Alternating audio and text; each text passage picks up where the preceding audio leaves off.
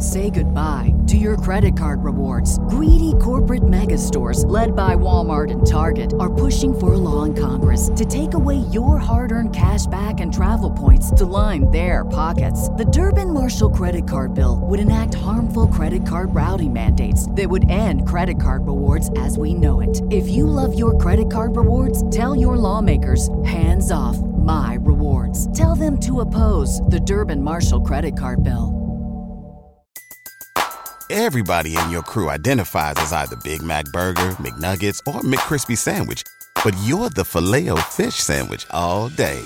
That crispy fish, that savory tartar sauce, that melty cheese, that pillowy bun. Yeah, you get it. Every time. And if you love the Filet-O-Fish, right now you can catch two of the classics you love for just $6. Limited time only. Price and participation may vary. Cannot be combined with any other offer. Single item at regular price. Ba-da-ba-ba-ba.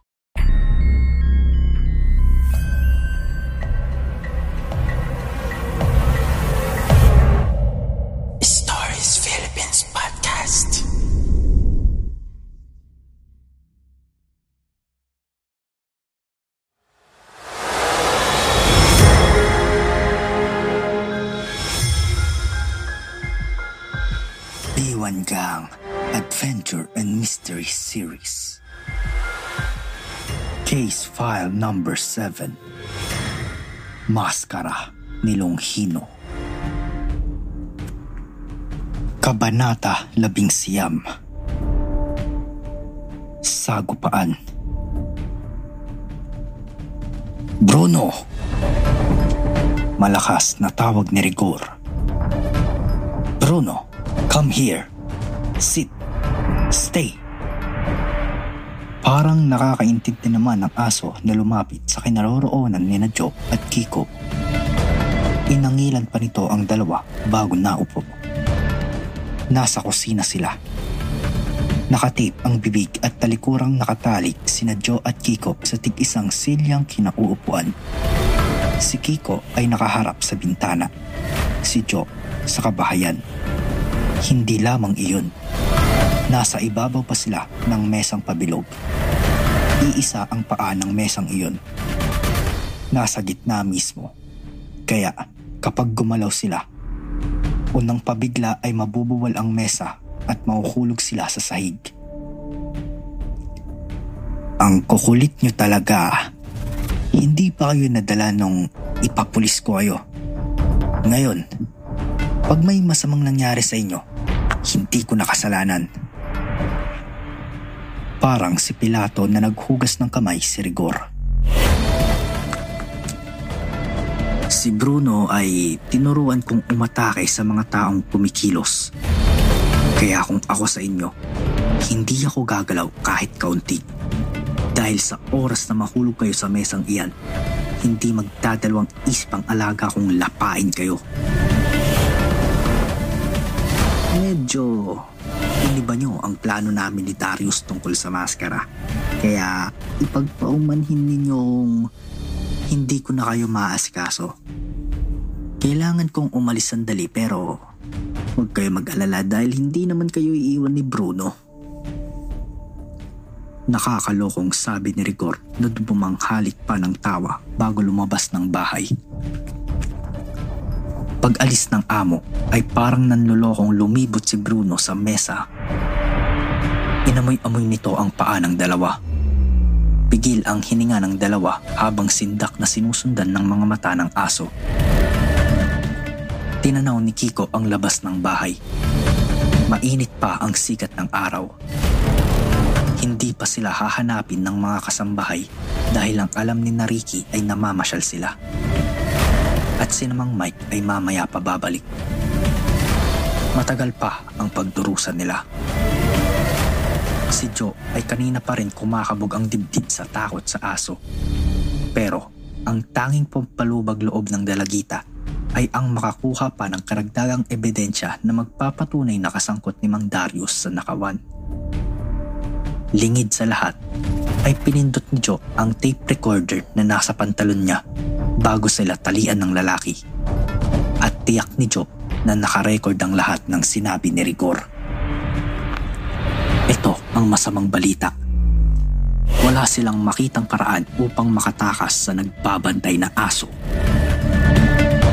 Masasayang lang ba ang mga ebidensyang nakuha nila? Siniko ni Joe si Kiko upang magkaroon sila ng komunikasyon. Gayong hindi malakas ang pagkasiko ni Joe pero hindi nakalusot ang kinilos ng dalagita sa asong nakabantay. Biglang kumahol si Bruno. Maliksing bumangon ang aso at umungol. Nakatayo ang mga balahibo sa batok. Nagmistulang rebulto sina Joe at Kiko. Hindi tumitinag. Pati paghinga ay pilit na pinahinto ng mga ito. Hanggang sa muling kumalmado ang aso. Natanto ni Joe na kung dadambahin ng aso ang mesang kinaroroonan nila ay tiyak na mahuhulog sila ni Kiko sa sahig. Kaya't kung anuman ang naiisip na balak kanina ni Joe ay hindi na niya itinuloy. Malamang na maging dog food pa sila pag nagkataon. Pawisan na si Kiko. Direktang tumatama ang mainit na sinag ng araw sa kanyang muka.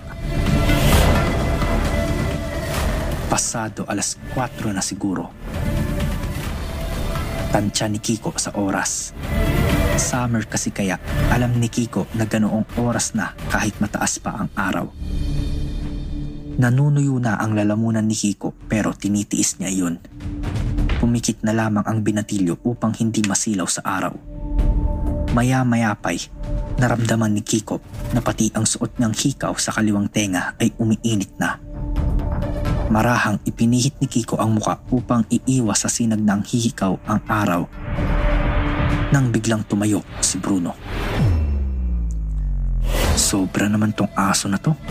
Kahit pagpaling lang ng muka nararamdaman. Sabi ni Kiko sa sarili.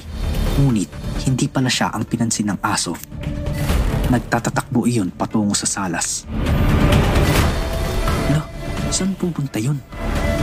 Akang isip ni Joe na sinusundan ng mga mata ang asong palabas ng kusina. Saglit lamang at bumalik sa kusina si Bruno. Kasunod si Rigor. Nakangisi. Nakakaloko. Tara na, Bruno. Aayusin natin ang kulungan mo. Sabi ng lalaki na pumanhik sa ikalawang palapag. Sumunod ang aso. Bago tuluyang pumasok ng kwarto ay nagbabala uli si Rigor. Matalas ang pakiramdam ni Bruno. Kahit dito sa itaas ay malalaman niya kung may kalokohan kayong ginagawa. Uhaw na si Kiko. Pakiramdam niya ay kahit suka ay iinumin na niya. Para mawala ang isip sa matinding uhaw ay dumilat si Kiko kahit tinatamaan pa rin siya sa muka ng sinag ng araw. Naghahalusinate na yata ako. May rage siguro. Parang yung nakikita ng mga taong naliligaw sa disyerto. Sabi ni Kiko sa sarili. May nakikita kasi siyang mga hugis ng tao sa labas ng bahay. Parang nakatayo sa bakod. Lumipas ang ilang sandali, ngunit hindi pa rin naglalaho ang mga hugis ng tao sa naaaninag niya. Kumurap-kurap si Kiko. Nilabanan ang pagkasilaw pero naroon pa rin ang mga outline ng tao. Hindi naman niya makita ang mga muka dahil nasisilaw siya. Nag-concentrate si Kiko. 3 tao. 2 matangkad at 1 mataba. Ay! Taba at Choy. Parang si Boging. Natatawa pang sabi ni Kiko sa sarili nang mapamulagat siya. Si Boging nga yun. At ang 2 katabi nito ay parang si Gino at si Mang Mike. Hindi nila kami nakikita. Sigaw ni Kiko sa sarili. Walang ilaw sa kusina at maliwanag naman sa labas. Kailangang masenyasan niya ang mga kasama. Pero paano? Hindi Hindi naman siya pwedeng gumawa ng kahit anong ingay dahil sa aso o kaya'y kumilos at baka mahulog kami. Marahang lumingalinga si Kiko. Naghahanap ng kahit anong bagay na maaaring gamitin nang may mapansin siyang gumagalaw sa dingding. May munting liwanag, parang alitap-tap na hindi niya mawari. Ngunit sa pagtataka ni Kiko ay sumusunod sa paling ng mukha niya ang alitap-tap. Muntik pang mapasigaw si Kiko nang bigla niyang madiskubre kung ano ang alitap-tap na iyon. Reflection iyon ng araw mula sa suot niyang hikaw. Nakaisip tuloy ng paraan si Kiko kung paano niya masisenyasan si Gino nang hindi ililikha ng kahit anong ingay. Kahit singkit ka, Pogs, 4 naman ang mata mo. Kailangang makita mo ang senyas ko. Parang nagdarasal na sabi ni Kiko sa sarili habang marahang pinipigil ang muka. Yan ang bahay, Daddy. Nakaturong sabi ni Gino sa ama habang nakatuntong sila sa bakod. Galing ang tatlo sa bayan ng Gasan kung saan ay may daungan ng mga bangkang patungong Mindoro. Nang malaman ni Gino na madadaanan nila ang bayan ng Boak ay kinumbinsi niyon ng ama na tignan din ang bahay bago sila umuwi. Ikwinento na rin ni Gino at Boging ang tunay na nangyari sa kanila dito sa Boak. Pumayag si Mang Mike dahil wala pang nangyayari sa pagbabantay nila sa mga daungan. At doon ho, sa punong iyon kami pumuntik ni Ricky. Ani ni Boging. May sasabihin pa sana si Taba nang mapakunot noo siya. Hinubad niya ang suot na salamin at pinunasan iyon. Parang nasisilaw kasi siya ng kung anong bagay. Hindi namamalayan ni Boging na iyon ang hudyat ni Kiko. Saan nanggaling ang aso? Tanong ni Mang Mike. Umarap si Taba sa kabilang dako ng bakuran. Doon ho, sa dakong iyon ng bahay. Naputol ang sinasabi ni Boging. Ayun na naman. Parang nasisilaw na naman siya na hindi niya mawari. Hinubad uli niya ang salamin. Tumingin sa bahay. Nasisilaw pa rin siya. Napansin ni Gino ang kinikilos ng katabi. Bakit, Bogs? Ewan ko ba, Gino? Parang nasisilaw akong naiilang na hindi ko maintindihan. Sagot ni Boging. Palit nga tayo ng lugar, Bogs. Sabi ni Gino. Tumingin si Gino sa direksyon ng bahay. Marahang iginalaw ang muka. Mula kaliwa papuntang kanan ng meron ngang mahinang liwanag na nanggagaling sa loob ng bahay.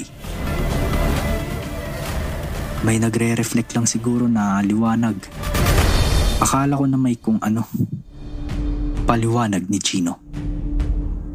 Malay ba naman nito na nasa loob ng bahay sina Joe at Kiko?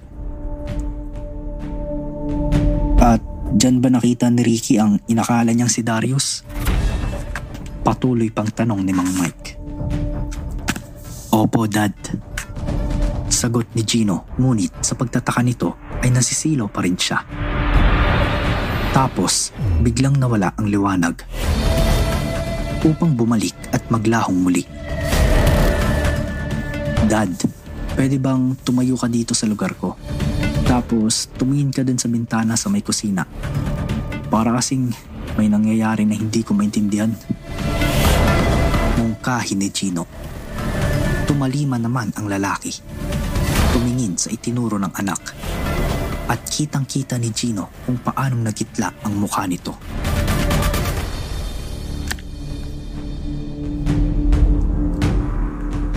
Morse code yun. Gulat na bulalas ng lalaki. S-O-S K-I-K-O J-O. Narito si Kiko at Joe. Hindi makapaniwala si Gino. Mabilis na tumalon mula sa bakod si Mang Mike. Lumingalinga ang lalaki. Dinampot ang putol na kahoy na nakita sa lupa at tiim ang bagang itinungo ang bahay. "Pogi, pumunta ka sa presinto. Humingi ka ng tulong," sabi ni Gino bago ito tumalon din mula sa bakod. Nakakita si Gino ng isang dipang piraso ng kawayan. Dinampot niya iyon at mabilis na sumunod sa ama. Nagulat pa si Joe nang biglang pumalandra ng malakas ang pintuan ng kusina. Buong lakas na sinipa iyon ni Mang Mike at Gino. Mabilis na sinaklolohan ni Mang Mike sina Joe at Kiko para makawala sa pagkakatali. "Ang aso, Dad, baka biglang lumitaw," babala ni Gino habang kinakalagan ng ama. Sina Kiko at Joe. Hindi nga nagkamali si Gino. Ilang segundo lamang at parang dumadagong-dong na tren na bumabas ng hagdan si Bruno. Galit na galit ang itsura sa pagsalakay. At dahil si Gino ang pinakamalapit sa hagdan, siya ang pinunterya ni Bruno. Walang magagawa si Gino kung hindi ang harapin ang umaataking aso.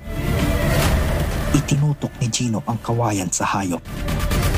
Mabangis na sinakmal ni Bruno ang dulo ng kawayan. Hinatak iyon. Malakas si Bruno. Naghatakan sila ni Gino. Lakas sa lakas.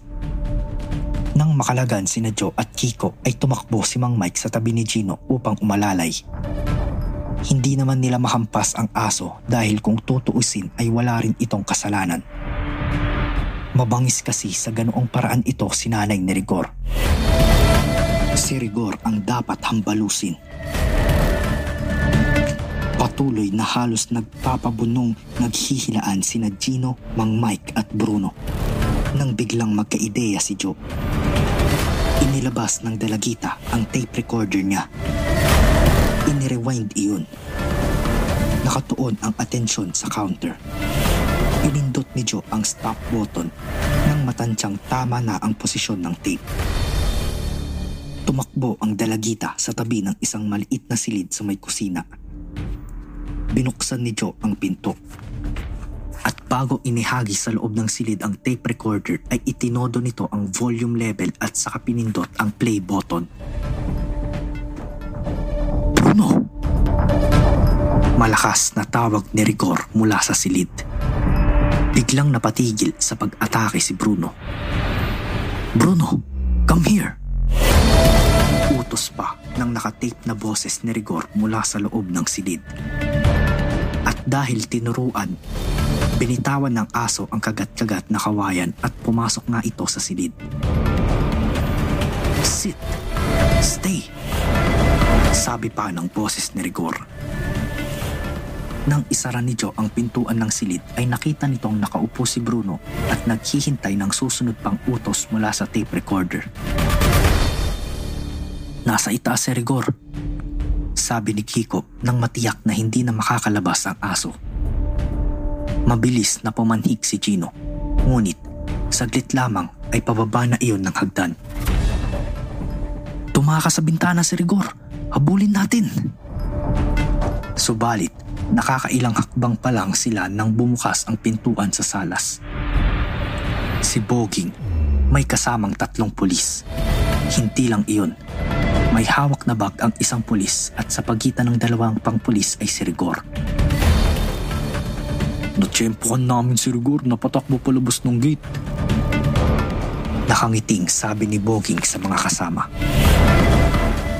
"Ang galing ng timing mo, Bogs. Parang pelikula." Tuwang-tuwang sambit ni Joe. "Ano bang nangyari dito?" Matalas na tanong ng pulis na may hawak na bag. "Pinasok nila ang bahay ko nang walang pahintulot. Sila ang hulihin nyo, hindi ako." Matigas na sabi ni Rigor pero tiningnan lamang siya ng masama ng pulis. Nagpakilala si Mang Mike at mabilis na isinalaysay ang sitwasyon.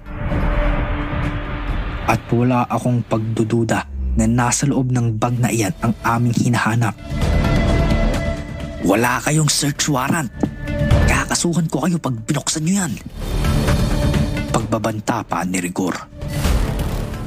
Alam mo, pare, palagay ko, sobra na ang panonood mo ng mga American police stories. Sabi pa ng isang pulis kay Rigor na tawang-tawa. Inilapag ng pulis ang bag sa sahig. Binuksan ang zipper at dumukot sa loob. Nang hahaba ang leeg ng mga kabataan. May inilabas itong bagay na nakabalot sa malaking kahon. Bigil ang hininga ng buong B1 gang habang binubuksan ng pulis ang kahon. Ang maskara ni Longhino! Masayang bulalas ni Joe nang lumantad ang matapang na muka ng kawal Romano na bulag ang isang mata.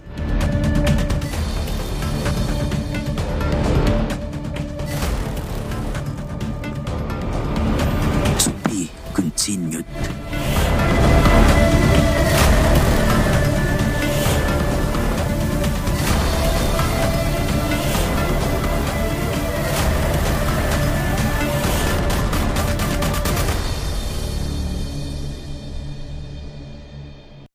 Say goodbye to your credit card rewards. Greedy corporate mega stores, led by Walmart and Target, are pushing for a law in Congress to take away your hard-earned cash back and travel points to line their pockets. The Durbin-Marshall credit card bill would enact harmful credit card routing mandates that would end credit card rewards as we know it. If you love your credit card rewards, tell your lawmakers, hands off my rewards. Tell them to oppose the Durbin-Marshall credit card bill.